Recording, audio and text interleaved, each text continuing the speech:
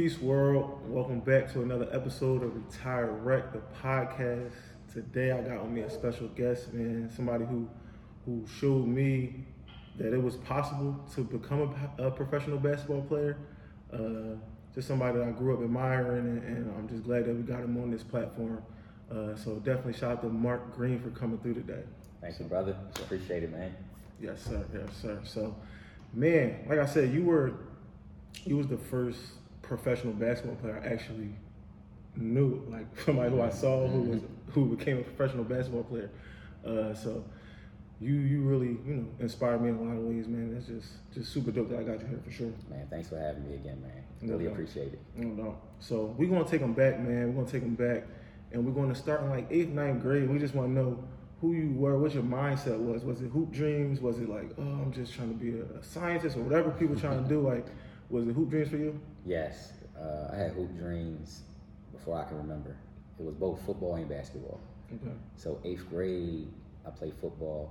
So I just moved up here to Norristown, 7th grade, 1995, Christmas break. I remember it like it was yesterday. Like, where am I going? Like, where's my dad taking me? Mm-hmm. And so 8th grade, I played football, but I knew I was done for football. I was like, I didn't really think I could play both and be good at both. Mm-hmm. I thought I had to choose. So 8th grade basketball, I remember Benke Johnson, coach at Norristown High. He was assistant at that time. Mm-hmm. He came and watched me play. And after that, he said, hey, I want you to start working out with the 9th grade team and, the 10th grade team and everything like that. So when I first got to Norristown, Jimmy Lever was the point guard. I remember that. I was in 7th grade and he was a junior. So in my mind, I'm like, all right, he's going to be out. It's going to be an open spot for point guard. Right. So that was my goal all 8th grade, was to like get better so I can start in 9th grade. That was like my whole thing. One of my dad's friend, is a father figure for me now, Dwayne Frazier. He always kept telling me Kenny Anderson. He said Kenny Anderson started all 4 years. Yep. And that's all he kept talking to me about. Like, you got to start all 4 years. Right. Back then it was like, freshman play freshman, 10th grade play JV, then hopefully you can get, varsity, junior, senior. Right. He's like, nah, freshman year, you need to be starting varsity. So that's all I was thinking about, 8th grade. Right. No, that's crazy. So the goal was to be a varsity starter in 9th grade. That's crazy because I was just watching NYC Point Guards. Yeah. Mm-hmm. And that documentary was crazy, by the way. But no, Kenny Anderson was super tough. So take us to 9th grade. You get to 9th grade. Did you become a varsity player? Were you JV? What was it? So it was a crazy year. So I started JV. Like I said, Benke Johnson assistant. He told Tom McGee at the time, like, hey, this is your point guard. They had a point guard problem. It was like point guard by committee. Right. Everybody was trying out and everything like that. Who could do it? He never really gave me a chance. And then the first game we played, the Triangle Tournament, I forget who we played. I'm drawing a blank. I want to say Abington. Mm-hmm. I don't think that was them.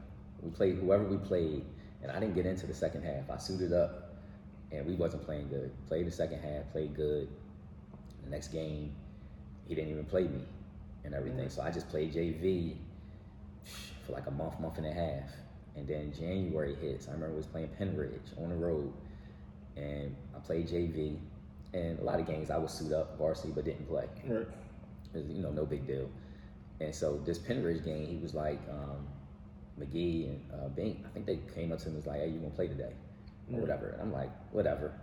And they played me, and from January, what was that, 1997, I was starting since. Right. That was just that and everything. So That's tough. So take us back to this time. Who else is, like, you're in 9th grade, this is like 96, 97. Who in the area, like, who got the name, who got the buzz, who got all the, all the hype at this time in the area? Man, it's always a debate. I hear this a lot. Who had the better class, 96 with Kobe and all them, or 97? 97 was Lane Greer, Marvin O'Connor, Naeem Crenshaw, Martin Inglesby, Chuck Moore.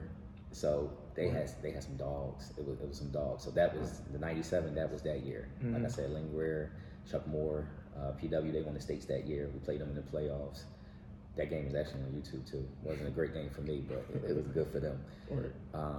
So we had some good guards. It was an Abington guard. I can't remember his name. He was pretty good. So yeah, 97 was good. Lofton Thompson, rest in peace. He was my teammate. He really took me under his wing. So 97 was a really good year. It was tough. So we in high school. Give me some highlights of your high school career. Like you everybody always talk about coming to see you play versus Chester, or coming to see you versus Jameer. Or like I would hear about these stories before. I wasn't even coming to watch basketball. Yeah. I wasn't even coming, but I would hear about these stories and like, yeah, what's some highlights that stand out for you in high school? So the first one, for sure, is the Harrisburg game. Big Star, he put that game up. That was my sophomore year. Okay. And at that time, it was an article, like in my freshman year, going to sophomore year, they called me erratic. And I remember asking my parents, what does erratic mean? Right. And everything. They was like, look it up. I do that to my kids now too. And it was inconsistent. Right. And so I just had that constantly in my head, like, man, I'm so inconsistent. So the Harrisburg game, they went in the States that year. We was the only game that they lost to. It was a Saturday afternoon. We went up there, had a great game, had like 30-something, 10 plus assists and everything. That was like my sophomore year. That was a great game. Like that was when I always wanted to see that game too. Right. You know, back then, this is 98. Like we didn't all have videos and everything like that, but somebody did, thank God. Right. So that was a game. Played CB East one time, I think. That was a good one. Then that sophomore year again, we played Chester. We played Chester in the district playoffs to make it to the Palestra in the Final Four. We played them in the state playoffs. Won both of those games. The first game was at Shetland High School, and the second game was at Coatesville. And I remember it was crazy. It was crazy. Like both crowds was like going at it. All love, no violence or nothing like that, but it was just intense. I remember that because Jameer was the only other guard like me that started his freshman year. Right.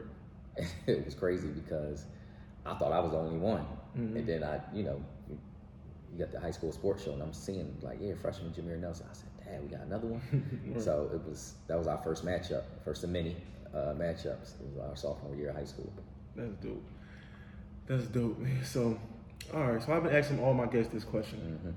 From your 4 years in high school, so you graduated in 2000, yes. From 96 to 2000, you got 5 guys to take with you. With you in the lineup, you as the starting point guard. You got 5 guys to take with you, and y'all gonna go to LA, y'all gonna go to Houston, y'all gonna go play versus their best 5. Let me hear your 5 with you at the point guard. So I'm gonna always take my backcourt mate, Reese Allen. Okay.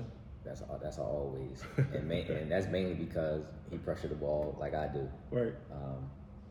Not to skip over this, but Van Fleet, he just put out a video about how when he grew up in Chicago, it was, yeah, you score, but you got to pick up 94 feet. That's what he grew up at and everything. I sent that to a couple guards too.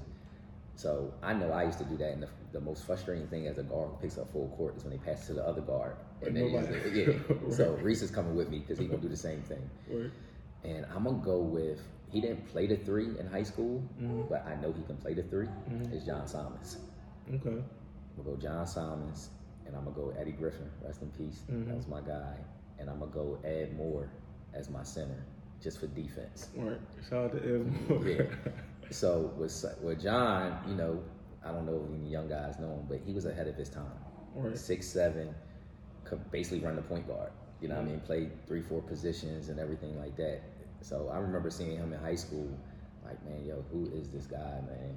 Right. And so, yeah, I'm definitely rock out with John. Eddie Griffin speaks for itself, #1 player in the country. Could do it all. And like I said, Ed Moore down there, like, they can't score down there, basically. Right. So I'm a defensive guy, as you can see. No, that's a tough 5. That's a tough 5, man. That's a tough 5. So we're going to move into your college recruitment process. When does this start? When do you get your first letter? Do you remember, like, your first, like, you got some interest? Like, how did that go? Yeah, so this was my junior year. We played Hatboro Horsham early in the season.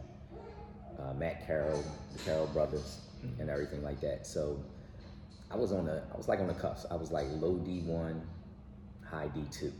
Like, it was like around there. Had a great game. Had a really great game. I want that video too. I don't know if anybody videotaped that. And I remember Thurn Cameron, my AAU coach, came to me afterwards. He's like, hey, you did it. You're legit D1 now. And I don't remember the first letter, but I got a bunch of letters and stuff like that. I want to say say like UMass sent me the first letter. Mm-hmm. I think they did, but it was great. It just started coming. My dad was great because he handled a lot of the stuff. He kind of kept me, on the side of things and everything like that. So it was cool. So my junior year, obviously, it was just talks, like people just talking and everything like that. And it got really crazy spring of my junior year afterwards. Got a Frio tournament.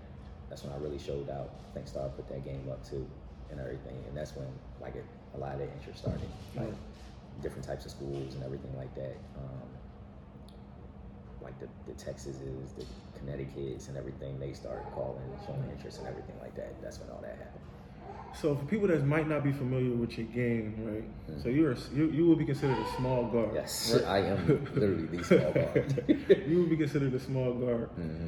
So me, I'm a new coach, right? I'm new into coaching, and like I'm recruiting, and they ask me about players and such like that. And so when they ask me about small guards, I maybe unfairly, I always compare them to like you. Like I'm like, if you're gonna be a small guard, you gotta pick up 94 feet. Like the only small guard I know that became a professional basketball player is you. Yeah. So you're the standard for me at least. Mm-hmm.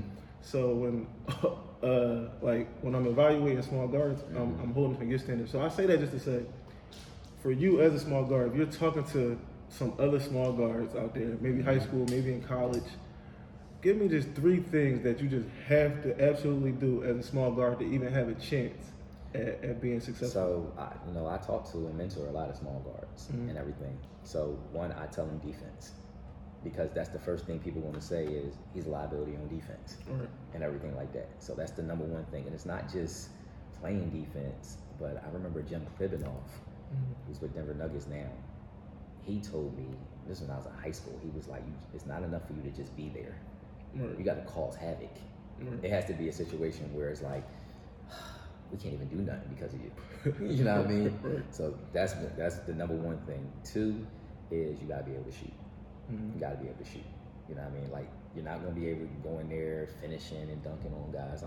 It's a lot of small guards you can, but it's a super athletic game. You gotta be able to knock the jump shot down. And the other thing is, and I say this to all guards, not even just small guards, but you gotta be a leader. You know, you gotta make guys better, and when I mean makes guys better, it's not just passing the ball, get them open shots, but make them better as a better basketball player. You know what I mean? Just encouraging them. You know what I mean? Like I learned that when I played professionally, whereas it starts before the game. Like you got to get to know this Croatian teammate. That you know what I mean? Y'all come from totally different worlds. You got to know what's his holidays. You know what I mean? Like it's little stuff like that to bring chemistry and bring camaraderie to the team. And that's all point guards, not just small, but a lot of small guards, we get knocks where they like trying to find the negatives and everything. So having those 3 things is priceless to me. I'm gonna give a quick drop too. There's a small guard right now at West Catholic who's not getting the love I believe he deserves. Man, shout out to Bud Clark. Man, I think he's a Division I player. I literally just watched this game. They played at Emotep against the kid from Jersey, the guard from Jersey. I can't remember his name, but Ty something. Because at the Hill School we played against him last year when he was at St. Benedict's. Man, I love a great guard matchup. And Bud came to play. Like, he came to play. I love his game. I seen him down the Frio on your team. And I told Z, your brother, I was like, yo, I love his game. But you know why I love his game? Because he picks up full court. He picks up full court. So you can have an off game, but guess what? Nobody's going to know that if you're disrupting the whole offense on the other team. No, for sure, man, for sure. So let's get back to you, and you end up going to St. Bonaventure. Yes. Let's get to why St. Bonaventure and how that came about. So St. Bonaventure, went on obviously a couple visits. St. Bonaventure for me, one, they just had a small guard, Tim Wynn. So that wasn't unfamiliar with them. And 2, the location. As people who've been there know, it's literally nothing to do. It's super cold, small campus. That's exactly what I needed. Literally exactly what I needed. I didn't need a bunch of distractions. I went to school to be focused, to be a pro. And that's just, not trying to discourage any other kids. I know parents may be listening. I didn't go so much for academics. I couldn't tell you what the academics was kind of like and everything, like my recruiting visit. It was more of how can I become a pro? And I had a dorm, and it was a small gym right next to my dorm. I was like, bet, that's what I need. And then my second year, I had a gym underneath at the basement of my dorm. I was like, that's exactly what I need. I don't need no distractions at all.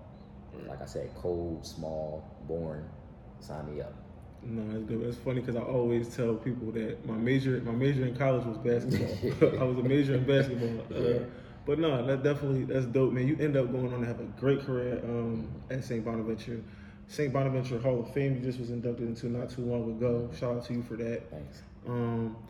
So yeah, let's get in your college career, man. You got some highlights, something that sticks out that's like, man, like wow, like I'm really on pace to, live out my dream of like one day becoming a pro, or like, or your dream, because the first dream is to play Division I basketball and play at that level. So let's get into a couple moments where it's like, damn, like I'm really here. Yeah. So my first year, I started out good. I started out real good. I actually started my first couple games. We had a tournament out in Cali, played against Fresno State with Tarkanian, Melvin Eli, and everything. We won.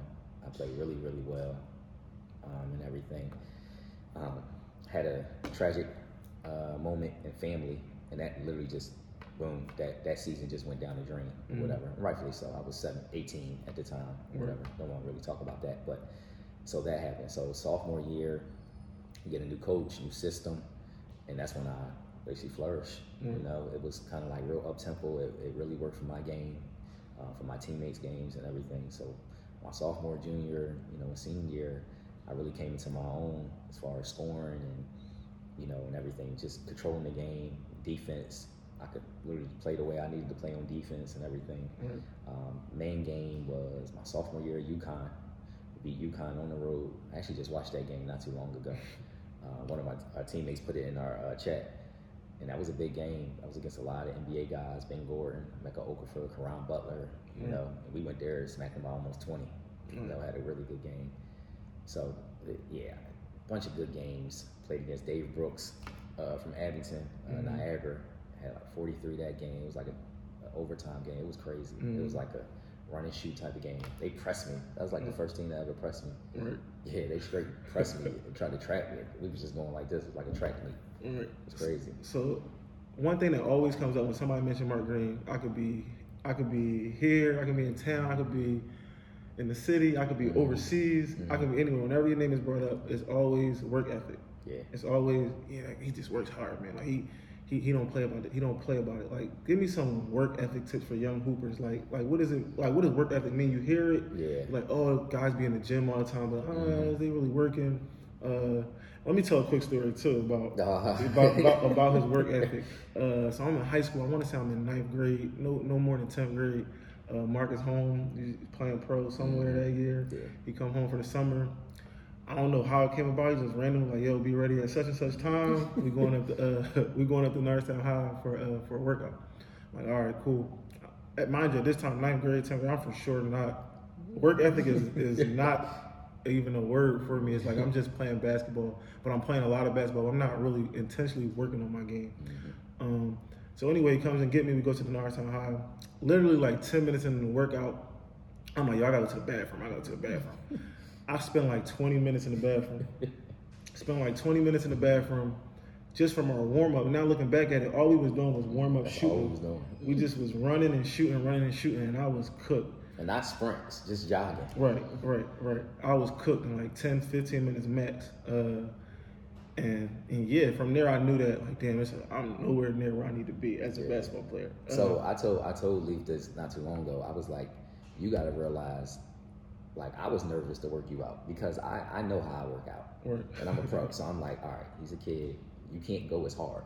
Like, even when I work out kids now, I'm like, all right, be mindful that, you know what I mean, they're not going to be like you and everything like that. So a lot of times I'm like parents that come up to me like, you work my kid out. It's like, man, I don't even know how to sometimes because it's like, I know how I work out, and everything like that. So I was nervous from the beginning, and then he's not telling me one thing. So as we're doing the drill, all it is as simple as he shoots, gets his rebound, and pass to me. I shoot, get my rebound, pass to him. He shoots and just keep running into the bathroom. And I'm like, did something happen? Like, you know what I mean? So it was crazy. But as far as I really don't know where my work ethic came from. The only thing I can kind of contribute it to my father and grandfather. I just really remember them getting up in the morning. Right. Like that's all I remember. That was like my alarm clock. Was my dad waking up, driving, going to work. It was always like 5:30, 6 in the morning or something like that. That's all I remember. Because my dad never said, "Hey, you need to go to the gym and work hard. You need to go to the courts." Like I never had those type of conversations. I just knew that I couldn't do what everybody else did. Right. That's the only thing, the rule I had.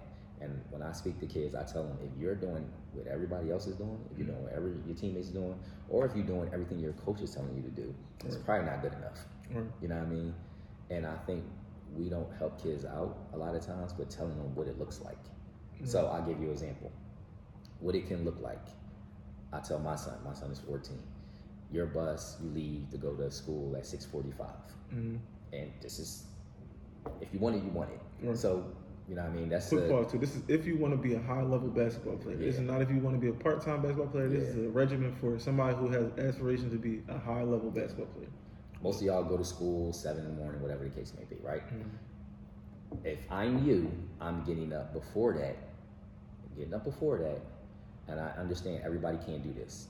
Everybody can't go in their neighborhood, just run for 10, 15 minutes, whatever like that. But get up in the morning, just do 200 jumping jacks. If you got a rope, 200 jumps, push-ups, sit-ups. When I'm saying push-ups, sit-ups, do them in sets. Go 25, then do 25 sit-ups. Take a little break, do another 25, another 25, and just get 100 in. That's before school. That's just literally before school or whatever like that. Make sure you're eating breakfast and everything like that. Most of these guys, they got workouts after school. Okay, cool. You do your workout after school. And of course, if this is available for you, stay after a little bit longer. You know what I mean? Stay for extra 20, 30 minutes. Just get some free throws in, get some ball handling in, get some jump shots in, or whatever. Like, you can go 20, 20, 20, 20, 20. That's 5 spots. Makes. We don't do misses. Just makes 20. That shouldn't take you too long. That's a 20, 30 minute, whatever like that. If your parent or guardian, whoever's picking you up, I'm pretty sure they don't mind, taking you home extra 20, 30 minutes. And that's on a regular basis, Saturday and Sundays and everything like that. I get you guys, a lot of guys got trainers and working out and everything, but you can't just do that. That's just not enough. It's just not enough. No, for sure, man. It's definitely a lot of players, and I'm learning this because I've been away for a while. You know how that is. You've been away, so you don't even know what's going on. But it's definitely, and I like to call when I talk to my friends, all these guys are part-time basketball players. It's like they literally only do what's on the schedule. Like that'll never cut it. Even as a kid, like I said, my work ethic wasn't the best, but I would play a lot. I would play a lot. Like I would always be playing. So whether we had practice or whatever it was, we were going to go play more basketball. So I don't even think like a lot of people are playing a lot. Like I don't think that's a big thing right now. But yeah, so moving forward, you have a great career at St. Bonaventure. Like I just said, Hall of Famer college. That's tough.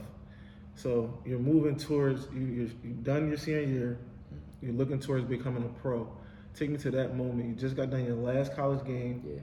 What's on your mind at this time? Like, is it NBA draft? So I'm like everybody. I'm thinking NBA draft. It's kind of like just out there. Didn't have a lot of help. All honesty, was going through the whole agent thing, what agent I should choose and everything like that. But I didn't really have a lot of help based on what I seen other players getting. Other players would have their trainer coming to college, working them out, going to different workouts. I didn't have any of that. So I just went to Portsmouth. I messed my foot up at the end of the season. I wish I had somebody to tell me like, yo, take some time off and get some rest and get it healed. Didn't do that. So there's sometimes a downside of working hard too, because you got to work smarter. I should have took some time off and let it heal when I was like, nah, let's go. I'm right at it. Because my whole senior year, I was just like, man, I was just over being in college. It had nothing to do with where I was at. I was just like, yo, I want to be a pro. One thing I didn't mention was my freshman year going to my sophomore year, we went on a college trip to Europe. So that's what opened my eyes to European basketball. We played against pros. I did really well. So in my mind, it's like, yo, I could be a pro. Like, I didn't expect to be there 3 more years and everything, but, all works out. So afterwards, I went to Portsmouth. I had no workouts and nothing like that. No NBA teams, nothing like that. And you know, basically, I had a contract before the draft even started to play over in France. So graduation is around Mother's Day in May.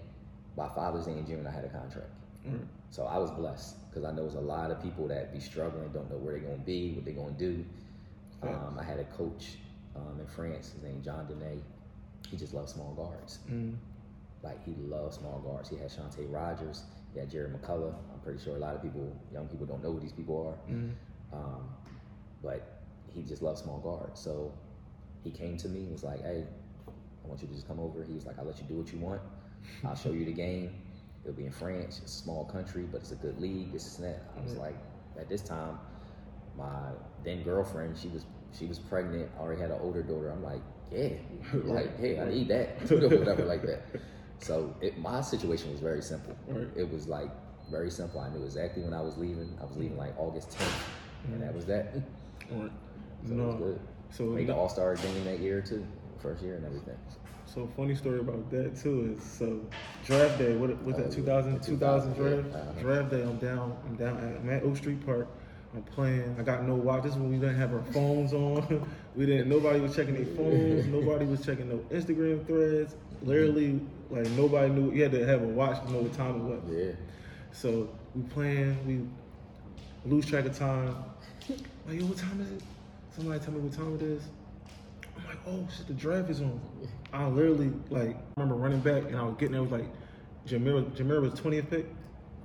19.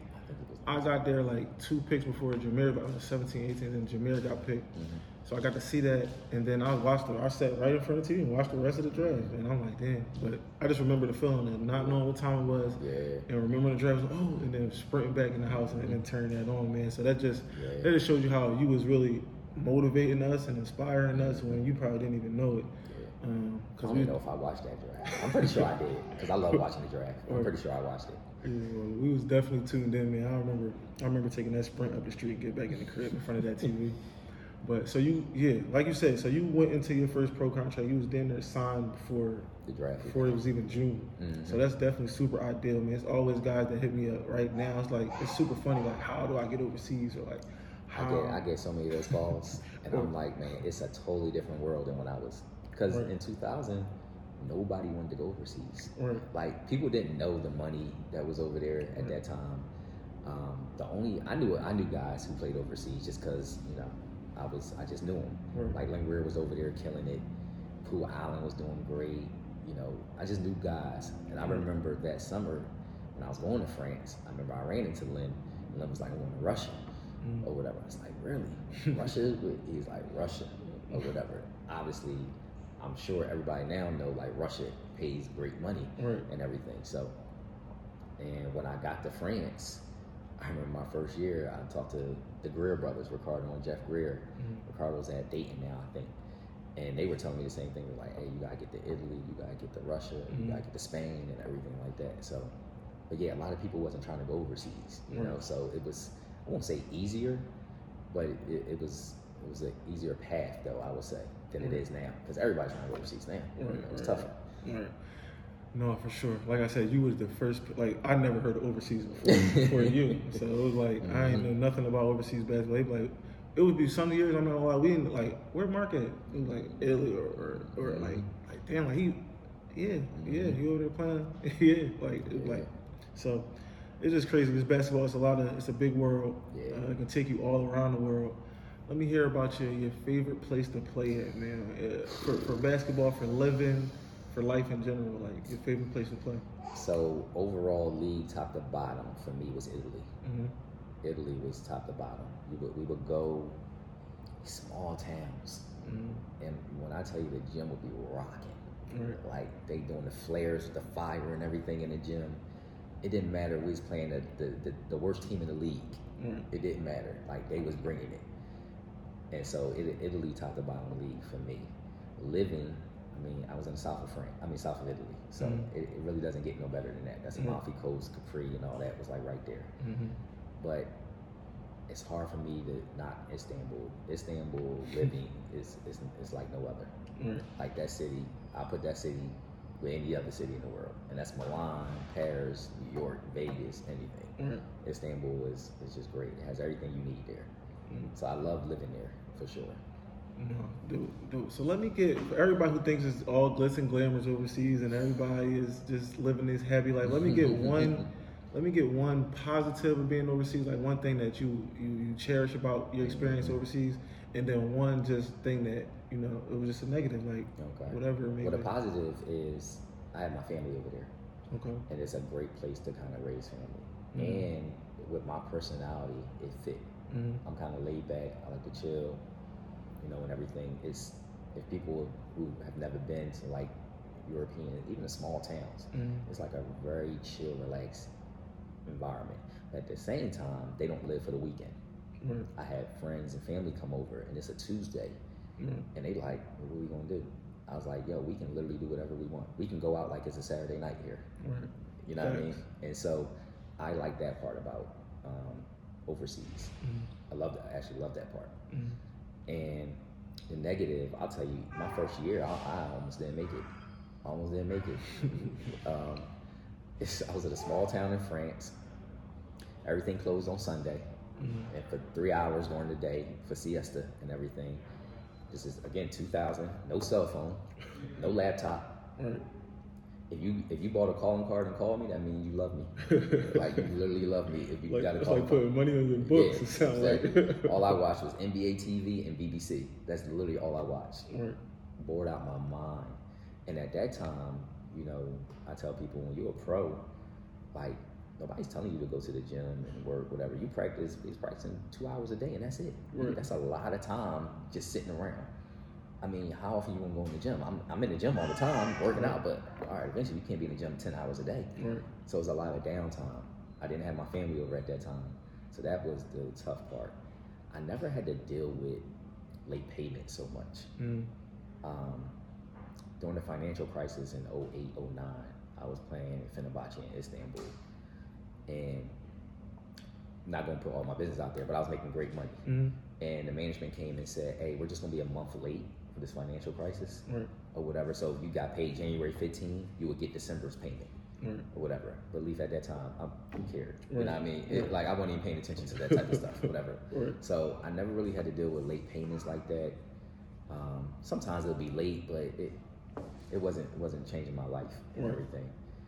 The negative is sometimes the mentality. You know, sometimes the mentality. People say it often, and we're gonna get into something different, but since you asked the question, we're gonna go here. People oftentimes say, man, it's easier to live overseas as a black man and this and that. And I'm like, yo, it's just different. You can't compare with how we lived over there, because when they looked up to us, you gotta ask the local African that's there how he's treated. And sometimes you do get that, you know, and you get it on it's not a forceful directly in your face, but it's just how they look at you. And you know, it's times where, you know, I'm a leader on the team, so I gotta come at people sometimes, and they'll take it personally or whatever, where it's like, yo, but I said it to this American that's from down in the South, you ain't have a problem with me saying it, but because he's a native Italian or French or whatever like that, it's perceived as something wrong. Like, you know what I mean? It's not always like that. So it was like, I won't say it was a racist country and everything like that, but you just deal with different type of negatives and stuff like that you got to learn how to navigate that and everything. No, for sure. You definitely said that right. It's just different. It's different. That's it's all. Not overt, covert. It's like that type of thing, for sure. And then you also, you're a professional basketball player over there too, so it's not like... we're not getting treated like the regular citizen and everything like that, so it's different. I always tell people, when I was in Israel, I seen some of the slummiest hoods that I've ever seen in my life. Nothing that compared to I've ever seen here with black people over there. So like it's definitely a worldwide thing for sure, man. But yeah, just that travel and that whole travel and just open up your mind to a lot of different things. It's the best. You get to see a lot of different things, man. Your passport gets stamped up. You just get, even though you get culture. Passport? You had to go through your second passport yet? I'm still on my first passport. I'm still on my first passport. It's beat up too. It's real beat up, but it's a lot of action on there, man. It's a lot of action on there. I think I got rid of my first passport because the first passport I got was in 2001 when I went over. Mm-hmm. So in 2010, I had to get a whole new one.